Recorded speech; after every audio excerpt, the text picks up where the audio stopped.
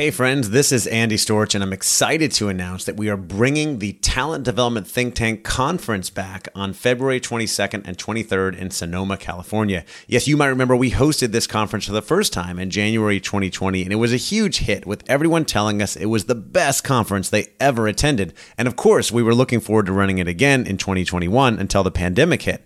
That's when I launched the Talent Development Think Tank membership community, and that's been going strong since May of 2020. But I know how valuable it is to get people together in person, and that's why we are excited to be bringing the conference back again on February 22nd and 23rd in Sonoma, California. I'm committed to making this a highly engaging and interactive event where you can connect, learn, and grow together with other talent development professionals. This is going to be the best event out there in talent development, and I would love to see you there. If you want to find more information and get your tickets today, the website is tdtt.us/conference. That's tdtt.us/conference. I hope to see you there.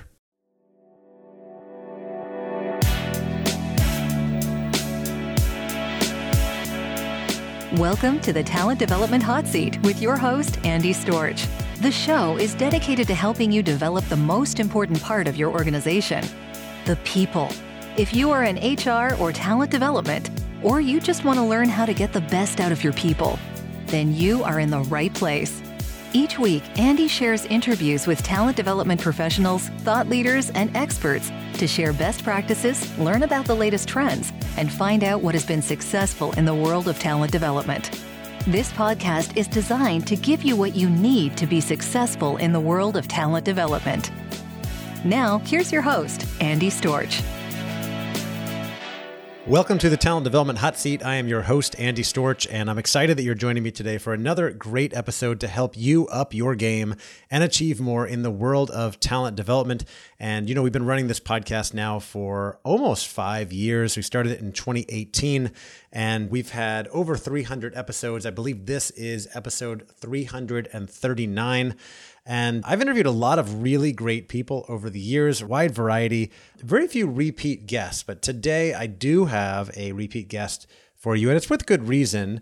It's someone who I met and had on the podcast many years ago and have built a great friendship with, and I was excited to get him back on as he has been developing a really great new framework and thought leadership around this idea of compassionate leadership and self-compassion. My guest today is Massimo Bacchus, who is an executive coach, a speaker, an author of an upcoming book on compassionate leadership. And Massimo is in a unique and great position in that he has spent several years as a practitioner, learning and development practitioner within multiple companies. And most recently, he left the employee world to go out and run his own business as a leadership development coach and facilitator, which I think he's been doing for about 2 years now, very successfully. I've seen what he has built, and I've just been very impressed and blown away. And of course, over that time, Massimo has become a very good friend. We talk regularly about things that we're working on. He has been on the podcast in the past. He spoke at our Talent Development Think Tank retreat back in January of 2022 on this topic of compassionate leadership. And I think people really loved it. And I was excited to get him on here to share more. In this episode, we don't go too much into Massimo's background. If you want to hear about some of the previous work he's done, go back and check out episode 70 with Massimo Bacchus that came out on February 26, 2019. So it's been about 3.5 years. At that time, he was working in people development and leadership development at Slalom Consulting out of Seattle. And as I said, now he's been out on his own, working with lots of different executives and companies on coaching and leadership development. And he has really developed an interesting framework around this idea of compassionate leadership, which I was excited to bring to you. Massimo is also a member of the Talent Development Think Tank community, and he's been a valuable member since we started the community 2.5 years ago. And I know we're going to have him do more sessions in the Think Tank community in the future to talk about this idea of self-compassion and compassionate leadership. For now, I'm excited for you to learn from him. So without any further ado, here is my interview with Massimo Bacchus on compassionate leadership. Massimo, welcome to the show. Great to see you, Andy, as always. So good to see you. Always enjoy our conversations. And I have to say, I believe this will be your third time on this podcast, which might make you the reigning champion. I don't know that anyone else has been on the show that many times. We might have a couple other people that have been on twice. This is your third time. So that either means that you are really great or I've just run out of people to talk to. Or you really like talking to me. I think about on Saturday Night Live, there's the 5 Timers Club and you get, a green jacket. You've ever seen that skit? Yeah. But I'm working my way up to the 5 Timers Club. I think you're on your way there, but we'll see how today goes. So today we are talking about compassionate leadership. And by the way, for those listening, if you haven't listened to the previous episodes I've done with Massimo, we talked a long time back when you were in corporate L&D about using fear and vulnerability to build connections and leadership development, use that for leadership development, things like that. Last time you were on, we actually flipped the script or the sides and you interviewed me about my book when I published it. And I know you've been working on a book, and as you've been building your business and coaching and speaking with lots of different executives, building out this book and framework on compassionate leadership. And I got a little preview of that when we had our retreat back in January, the Talent Development Think Tank retreat, and people loved it. And so I wanted to dig into that a little bit. So why don't we just start right at the top? Like, what is compassionate leadership? What is this all about? I think for a very long time, there has been a premise that leaders need to eat last, that leaders need to be in service of others in all cases. And I do not disagree with that. I think that's true. But there's a limitation to that if we are not coming in whole and well and healthy ourselves as leaders. If we're coming from a place of deficiency or scarcity, it gets in the way of our ability to truly be in service. In fact, we can even lose sight of what are we in service of? Like, what is our actual purpose in the role of a leader? And that's where this concept of compassion and specifically self-compassion comes in, as a framework to help us understand that we are also humans, not just leaders and in service of other people, but we also have hopes and dreams and fears, and feedback can be, ingratiating and feel good. And it can also be destructive and hurtful depending on how it's received and how we take it. And so an understanding that as a leader, we are also human and that there are practices that can help us bring forth our humanity provides a greater sense of resilience, commitment, understanding, connection, curiosity, and build stronger relationships and trust with others because we are coming to them authentically and we're not guarded by whatever masks or armor we have built over our careers to protect against the fact that we're not perfect and that we are perfectly infallible, because that is a part of the human condition. Yeah, absolutely. We are. And I think, I've worked a lot in leadership development as well. And I've used to run workshops for leaders all the time. And one of the biggest challenges I would see, or maybe problems for leaders, is this sort of pressure where they feel like I need to have all the answers. I need to know everything.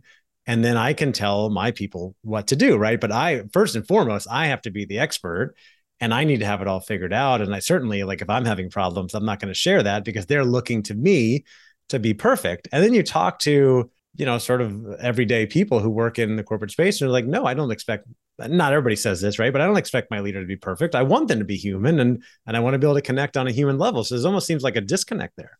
We achieve success. And what I mean by success is we achieve roles of greater responsibility and title through our expertise and the execution of that. And then you reach a point where you have a large enough team and the work that you do isn't facilitated by your output, but by the output of others. And that requires you to let go of the need to get validation from your expertise, but to actually step in and lead and allow those other people to develop and execute on their expertise. And you have to let your guard down when you do that. You have to admit that you might not know things, or people might do things differently the way that you would have done them, but the outcome could be the same, if not better, if you allow that to happen. And I was working with a client recently who, tremendous sales executive, and has had a prolific career and has valued his contributions on his expertise. And what he said to me is, I've been asked to be more empathetic. I can be very directive as a leader. I can micromanage. I want to make sure that everything is perfect because perfection is the bar that I set for myself and for my organization. And he was worried that if he became more empathetic, that he would lose his edge, that somehow empathy would take away from his credibility and his competence. And the lack of empathy is what was actually getting in the way of people benefiting from his credibility and his competence. And And it becomes this myth that we have that we need to hold on to control or perfection. And that is going to lead us to success. The problem is early in our careers, we are taught that. And so at a point in time, as leaders take on more responsibility, having to let go of what has served them well for so long in their careers can be very daunting. And the principles of self-compassion have three main components that help us address what that is, because it's a shared experience. And as you get higher up in an organization, specifically for executives and CEOs, it can be very isolating. There are a few people you can go to say, I don't have the answer to this question, or I'm not sure how to solve this, or this happens to be difficult for me. And the three components of self-compassion are around common humanity. So the first piece is to recognize that we're not alone, that while people in my organization or people in my sphere may not be having the exact same challenge that I'm having, people have had the same challenge. Yes. Other people have suffered with these types of situations. The second piece is around mindful awareness. So having a moment by moment acknowledgement of what it is that I am experiencing. How am I feeling? How am I thinking in this moment? And being aware of that without judgment. And that lack of judgment allows us to be curious, not to say, why is this happening to me, but to ask a much more powerful question, which is, what does this have to teach me? What is my responsibility in this? What are my best next steps? And then the third piece is around self-kindness, which I think for many of us, we struggle with this the most. What do you want me to be kind to myself and just take the day off because I'm having a hard time? And it's not about giving yourself a pass, but it's recognizing that we're all human and we suffer. And when we suffer, there are things that we would do for others if they were suffering. We would share kind words with them. We would offer them a break. We would ask them what they need. And yet when we suffer as leaders, we don't do that. We just kind of buckle down and work harder, or try and get distracted with something else. And what I'm proposing is that in those moments, it's helpful to actually check in and say, what do I need in this moment to be kind to myself so that I can get back into a place of resilience and abundance and make the right steps forward? Ooh, there's so much there that I'm looking forward to getting into. One of the things you talked about is another very common challenge that I think all of us in the talent development world are very familiar with, which is, I think, probably the biggest challenge in leadership, which is the person who executes well as an individual contributor, right? Excels as a salesperson or a software developer. And then leadership says, well, you've done such a great job, we're going to make you a manager, right? And now you are managing people and probably still have, a quota or, some type of role that you need to play. But as you continue to move up, let's say you do fairly well in that and you move up again, now you are more of an orchestrator, you are a manager, you are a leader, and you kind of need to let go of some of those, the execution habits and role that you needed to play, because you need to more oversee. And my core belief about leadership is that it is about enabling and empowering your people to succeed, right? Whatever that means, succeed in their role as well as succeed in their career. And it involves putting your ego aside, right? And putting them first. But there are major benefits, as I know you've seen, because you work with a lot of executives, a lot of leaders, right? That if they can get to that point where they're focused on delegating and coaching and helping their people, then there's not as much work for them to do, right? It's not as much pressure, but you have to get away from being a micromanager and get out of that execution mode, which, to be fair, that's how you got to where you are, right? But now it requires a completely different skill set. And so before we even get into, I want to drill into some of the compassion stuff you talked about. What do you say to leaders that have gotten into that position to help them make that sort of that mindset shift in how they operate? So the first thing I'd say is there are two competing forces that exist when this happens. One is the person that, let's just take a sales leader that has been lauded for hitting their targets, exceeding their targets, and has been a tremendous individual contributor, has received validation and affirmation from the organization throughout their career for doing a certain set of things. So they're hardwired to get that dopamine hit from doing these certain things. It feels good. And in most cases, their identity is tied up with it, that I'm the rainmaker, I'm exceptional at this, people have told me that. Then you take on the responsibility of people management, which I fundamentally believe is the hardest role in any organization, because now you're dealing with the complexity of not just one individual, but many individuals that have their own identities, their pay, their contribution, their value, all on the line. in service of hopefully some greater outcome and purpose for the organization, but everybody else has their own kind of swim lane within that. How do I tie into that purpose? What role do I play? And most people are not equipped to be a manager. There's lots of manager training programs out there, and they're quite good, and they talk about, the basics, but management is not learned in a classroom. Management is something that comes naturally to some people, and for others it's quite difficult, but it is learned through trial by fire. It's through experience. It's through having the conversations and building the relationships and figuring out what works for your style and for your team and the goals of the organization. So when you think about those two competing forces, it's like a force field analysis. The benefits of not changing are my identity is tied up with who I've been and what I've done. And then there's the forces for change, but it's something that I don't know how to do. So you're asking me to not only leave something that I've identified and created success from, but now step into a space that is ambiguous at times. It's very challenging. It's murky. And you're dealing with the overt things like what are the priorities and goals for each person on your team. But you're also talking about the things that are beneath the waterline, like their beliefs, their values, their motivators. And for each person, that's different. So it creates an inherent complexity when you're moving from one side of the equation to the other. And there's a chasm in between that is terrifying. And it requires any of us to go through stepping into the beginner's mindset and say, I don't know what I don't know here. And I'm going to have to learn. And just because I'm learning these new things does not negate the successes or expertise that I've had before. But leaning on my past successes will not lead to my future successes as a manager. Right. Yeah. What got you here won't get you there, or, whatever you want to call it, right? Like you got to learn new skills. The other interesting part of it too, is if you look at, say, your ability to be successful in a certain function or role as almost a combination of your skills and your passion or your hard work, right?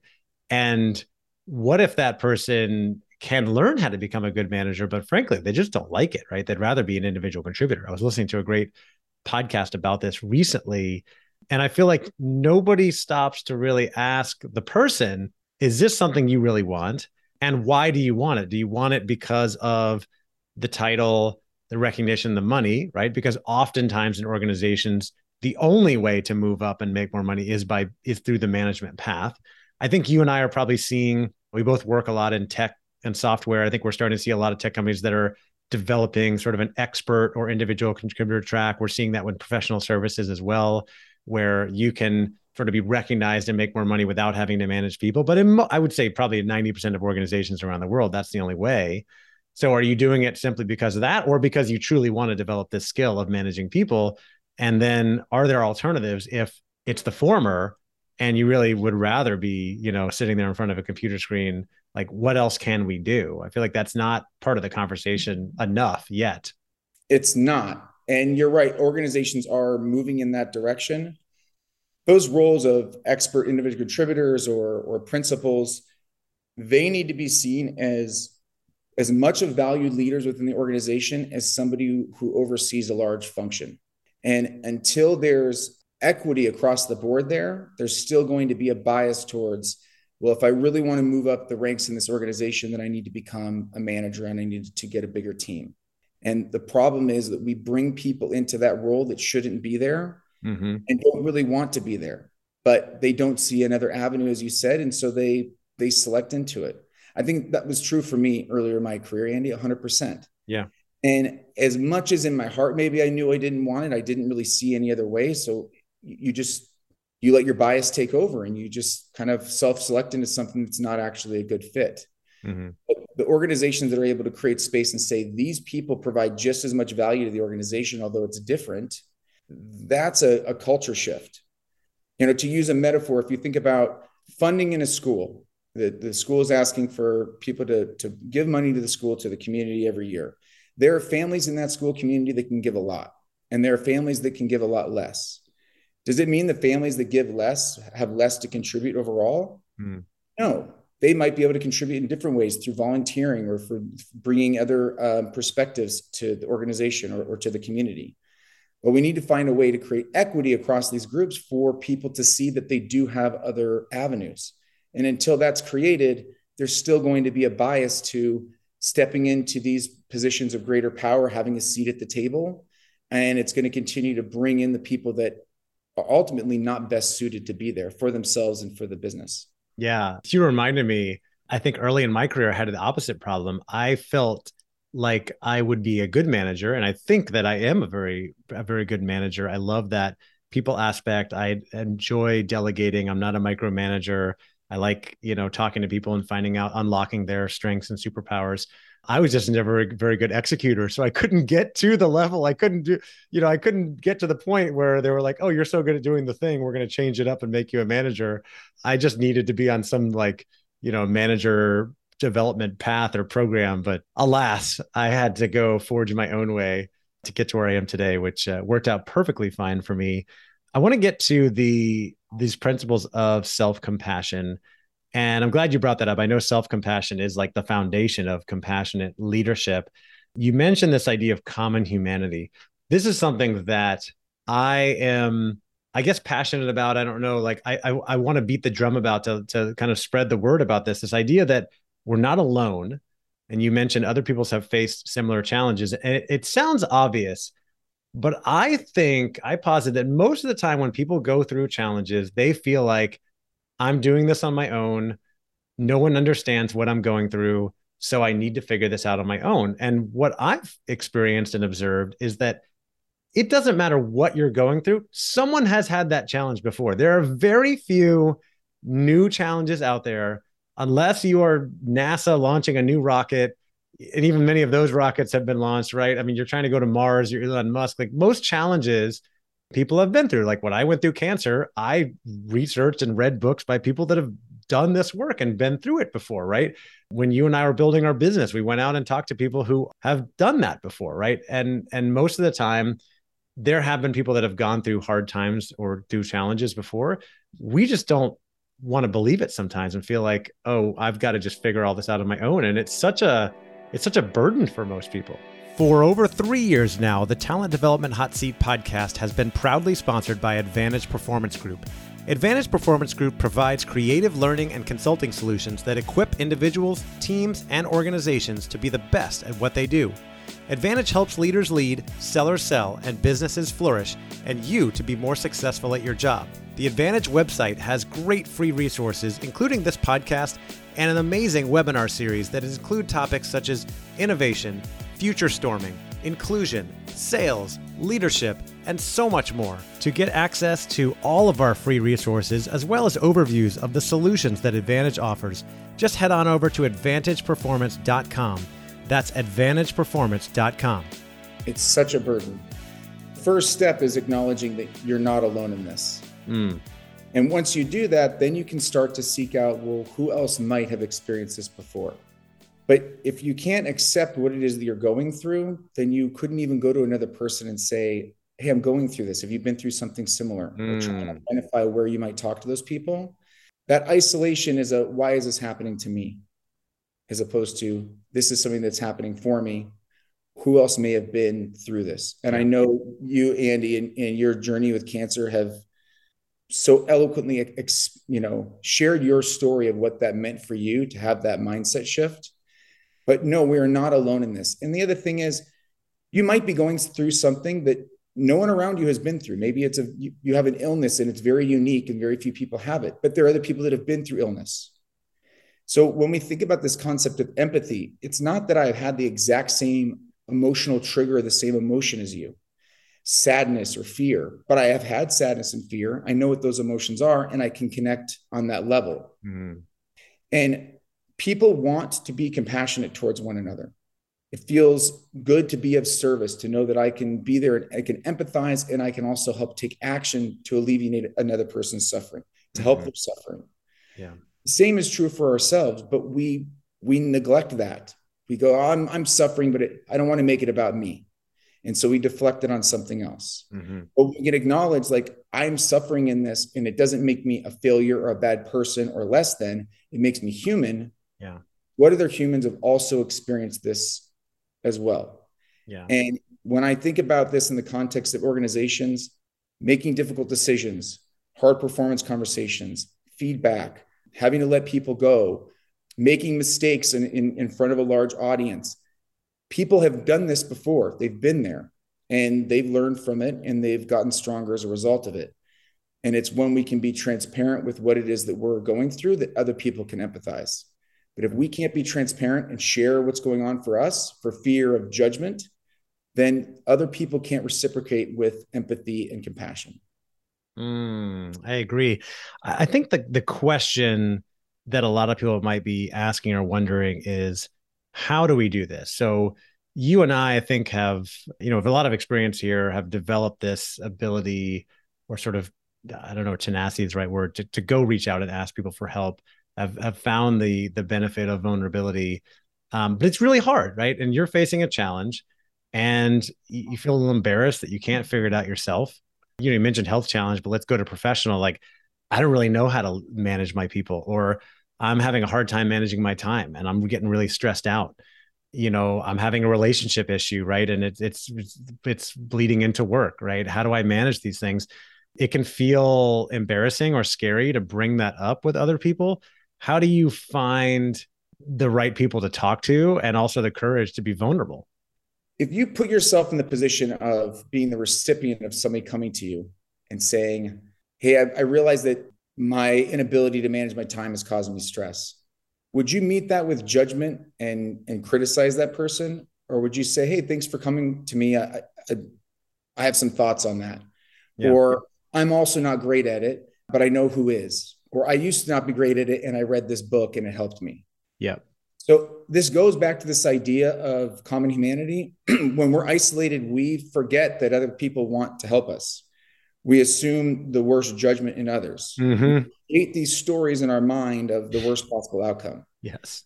And more often than not, if you go and say, I've been reflecting on this and I realize this is something that I'm struggling with, I'd like some help. Mm-hmm. People will be open to that. Yeah, true. That's so true. The first thing that I would say is to check our assumptions around, do we know that people are going to respond this way, or is this a story that we've crafted? Yeah. The other thing is, look for the people that are good at the things that you're not. And maybe you don't even have to go out and divulge how much it's hurting you or how much you're struggling with it, but ask them, how did you get really good with time management? What practices do you do? What books did you read? Who did you learn this from? What books do you have for me? It's something I'm looking to get better at. Yeah. Vulnerability doesn't need to be and shouldn't be oversharing, but it should be about the transparency of here's what's going on with me so that we can have an open conversation around how you might be able to help me and vice versa. Yeah, so true. I know you and I've had plenty of conversations where we've asked each other questions and supported each other. I remember you asked me about time management and I was like, Moss, it's pretty easy. I just don't work as much as you. That's how I'm not as stressed. Yeah, I'm still working on that one. That's the easy answer, right? Just work less. There's trade-offs to everything we do. We could have a whole episode about how we manage our time, what we do with it, and trade-offs. I freaking love that. But that's part of the five timers club. Ooh, that's right. 5 timers. Okay, that's the next one. All right, but I want to stay on the principles of self-compassion. You talked about mindful awareness, being aware without judgment, and sort of asking this question, what does this have to teach me? And I think that relates nicely to what we were just talking about, right? Is, can you observe things that are going on and acknowledge that, yeah, I am struggling with this, instead of beating yourself up, which so many people are off to do, right? Asking, well, what is the solution to this? Who can help me with this? How can I overcome this? Who else has overcome this before? How do you talk to people about this? Like, how do you help people with this idea of being aware and eliminating judgment, which is so, so hard for people, not only judging themselves, but judging others as well? I would imagine that people are very familiar with the notion of having feelings about our feelings. I've been feeling frustrated about this and now I'm getting angry. The anger is based on my ongoing feeling of frustration. Yeah. That happens when we are not allowing ourselves to be non-judgmental about our emotions. So the fact is, as humans, we have emotions. Countless emotions throughout the day. Most of the time, over 80%, we are not aware of what those emotions are. They're just automatic. When we can name an emotion without judgment, the research shows that that emotion can dissipate within 30 seconds or less. So if it's a positive emotion, let's say that we don't want to, run away from being happy or joyful or want to embrace that. feeling pleasure or something. But if it's a negative emotion, if we can name it and say, right now I'm feeling really anxious, and I can name that and not judge it, not only will it dissipate as opposed to it spinning up into other emotions because we're having feelings about our feelings, but we can also get curious around it. Okay, I'm feeling anxious. What am I feeling anxious about? What is causing my anxiety? What was the stimulus or the trigger that caused this anxiety? Where else have I felt this anxiety? What's happening within the circumstance that might be influencing this? And then we can get to a place of what do I want to do about that? And that anxiety, in this example, the common situations, it speaks to some unmet need. I'm feeling anxiety about this project because I don't have all the information that I need in order to complete the project on time. So now I have information, which is I don't have enough information about this project. So what can I do? I can go back to the certain stakeholders and I can ask more questions. And that will alleviate my anxiety. It will have my need for more information met, and it will help set me up for success. But if I just spin in being anxious and not get to the root cause of it, the unmet need, and what my next step is, then I'm in a spiral of rumination. And that's where we get into really creative storytelling in our minds about how we're a failure and we're going to screw up, or people are thinking this, that, or the other thing. Yeah. Yeah. And really like looking at the root, right? Because a lot of times people face a lot of stress, and the root of stress is fear, right? You're afraid that you're going to fail, you're going to be judged. Same for anxiety, right? And what is the root of that? And what would alleviate it, right? Like you said, like if I got this information and we finished this project or XYZ, I got help, whatever, maybe there is a solution there. So really being aware of it. I remember when we had our talent development think tank retreat back in January, you took us through an exercise with handouts and everything. You know, people love handouts, you know, acknowledging, like looking at the different emotions that we face sometimes and acknowledging those. I'm also a big fan of taking personal responsibility for our emotions too, and saying like, okay, it's a natural phenomenon. Of course I'm experiencing this, but like, why is this happening? And is it even my choice that I am taking this on? You know, I think for anger, a lot of times people are angry. Oh, that person did this to me, but it's really your choice to be angry about that. Like you don't have to be, it's your judgment of the situation. Now, I really piss my kids off. I frustrate my kids because I'm so into this. They'll be like, Daddy, you made me angry. And I'm like, what are you talking about? I didn't make you anything. You decided to be angry. They just get even more angry when I say that. Yeah, my son does the same thing. Yeah. And it's not just kids. As adults, we do this too, Andy. Yeah. It's very common. Yeah. But when we can look at something with curiosity and not judgment, we objectify the feeling to the degree to say, okay, like I'm not this feeling. I'm just having this right now. What do I want to do with it? Right. And that is a very powerful place to be. And it happens in moments. So this isn't something that you need to block 10 minutes a day to do kind of an emotional inventory. In a moment that an emotion is strong, get curious. What is this emotion about? And what do I want to do with this? What is it trying to tell me? And what do I want to do with this? Yeah. You know, if you think about public speaking, you do a lot of keynotes. You may have anxiety before you go on stage. Yeah. Yeah, you're about to be on stage. It's a very important situation. You want to perform at your best. All rational reasons to feel anxiety. Yep. And it's probably a form of eustress that is actually positive and gives you energy and enthusiasm for what you're doing. Right. So it helps you understand, to contextualize it, like this is actually a good form of anxiety. I can keep it in control, but it's going to benefit me. Yep. Or is it the type of anxiety that is riddling me with fear and now I'm paralyzed and I don't even know what steps to take? Different. Yeah. And that's where you get, like, they say that public speaking is like one of the top two fears up there with death, right? Like most people don't want to go anywhere near a stage. And it's because of that extreme anxiety and the fear that I would get up there and everybody's going to boo me or, you know, judge me, reject me, etc. I love the stage, but I still get nervous every time, right? Because like you said, because I care, I want it to go really well. Anything could happen, right? And so there's the nerves, but I can turn those into energy. It doesn't deter me from doing it. We get to work through our fears and our anxieties sometimes. That's just something that we get to do as if we are ambitious people. I want to get to the third thing before we run out of time here, which is self-kindness. We can check in with ourselves and ask what we need in this moment. And what I heard you saying is that we love helping others. We are very generally, there are some people out there that are not so compassionate, right? But generally, most nice people in my network are compassionate towards others. If you see one of your friends make a mistake or fall down, either, you know, literally or metaphorically, or having a hard day or emotions, you want to comfort them, you want to console them. And oftentimes what I'm hearing from you is for a lot of people, especially these leaders, executives, they're experiencing trouble and challenges and thinking, I just need to work through this, and almost judging themselves for getting down, for having a hard day, and not really showing themselves any self-compassion, which is sort of like the foundation of everything that you're talking to people about now. Yeah, I mean, self-kindness could be something as simple as a recognition that you've been in meetings all day and you haven't eaten anything. So at the beginning of the next meeting, you're going to say, can you give me 5 minutes, and go get yourself a snack? I mean, it's a small thing. Or you realize you have a meeting with somebody and it doesn't need to be on video. And you say, hey, can we make this a walking meeting? I need to get some fresh air. So it's not about obfuscating your responsibilities or giving yourself a pass, but recognizing, like, what are things that I can do that are kind to myself to make sure that I'm able to bring my best, and that needing kindness is not a sign of weakness. Again, we would do it for others without question. And yet the thought that maybe we need a break or fresh air or a glass of water or some kind words for ourselves after a really difficult meeting that didn't go well, or hearing some difficult feedback, why are we any different than anybody else? And there's this dichotomy that exists, that we view ourselves differently than everyone else, even though we are all the same. And at the core, we all want the same things, which is to be seen, heard, and appreciated. And if we're not getting it from other people, then we need to be able to get it from ourselves. And that's what self-compassion and self-kindness is all about. So important. I cannot wait for you to get this more out into the world to help more leaders and people. So I know you've been working on a book.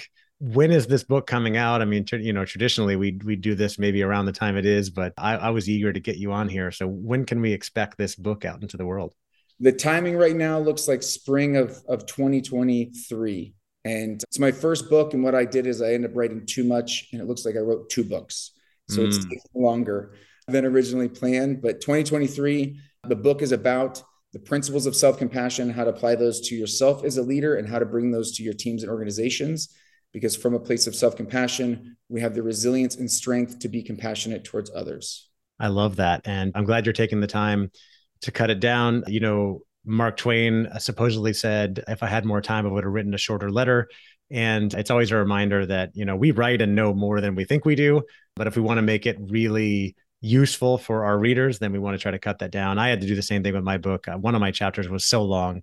My wife read it and was like, this is a whole book. You need to take this out. And so it was painful, but we did it. And I think it made the book better. And now I've got another book in the future, right? Just taking that. So Mas, thank you so much for being here. If anybody wants to reach out and connect with you, what's the best way for them to do that? I'm on LinkedIn, Massimo Bacchus, or MassimoBacchus.com. And Andy, thank you. Always a pleasure. And what you represent in the community of leadership and talent development is second to none. And I'm grateful for you. So thank you very much. Well, thank you so much for being here. And I will talk with you again soon. All right. All right, that will do it for my conversation with Massimo Bacchus on compassionate leadership.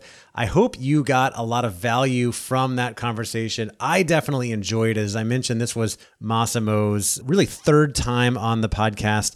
If you didn't listen to the first episode that we did together, episode 70, back in February of 2019, and I had him back on for episode 197, which came out in November of 2020, where we flipped the tables and he interviewed me about my book, which came out at the time in November 2020. And of course, we did this interview today about compassionate leadership. I hope you resonated with some of the stuff he talked about. I'd love to know what you think. Certainly reach out and connect with Massimo and let him know what you think.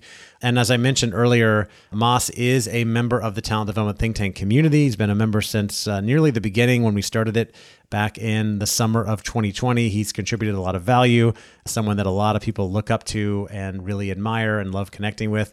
And in fact, we had a think tank call earlier today before I was recording this, and he was on there. We were running a session on personal brand, and I know we're going to have Mas lead a session in the future on passionate leadership. So come check us out if you're interested in joining. You haven't joined yet.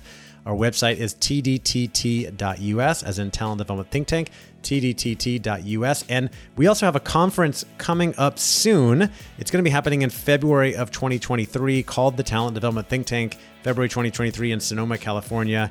As I record this, we are just working out the final details, but it will be February 2023 in Sonoma, California, and all the information will be on the same website, tdtt.us. So go check that out.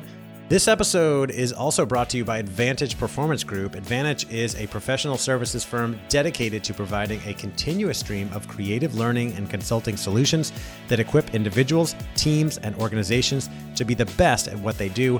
And you can learn more and get access to tons of great free content by going to their website, advantageperformance.com. That's advantageperformance.com.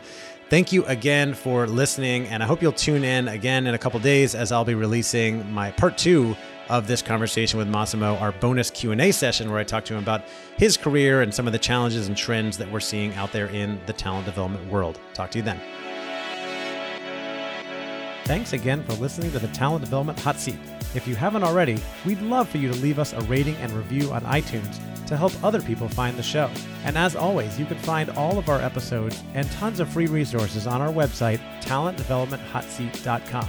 Thank you again, and take care.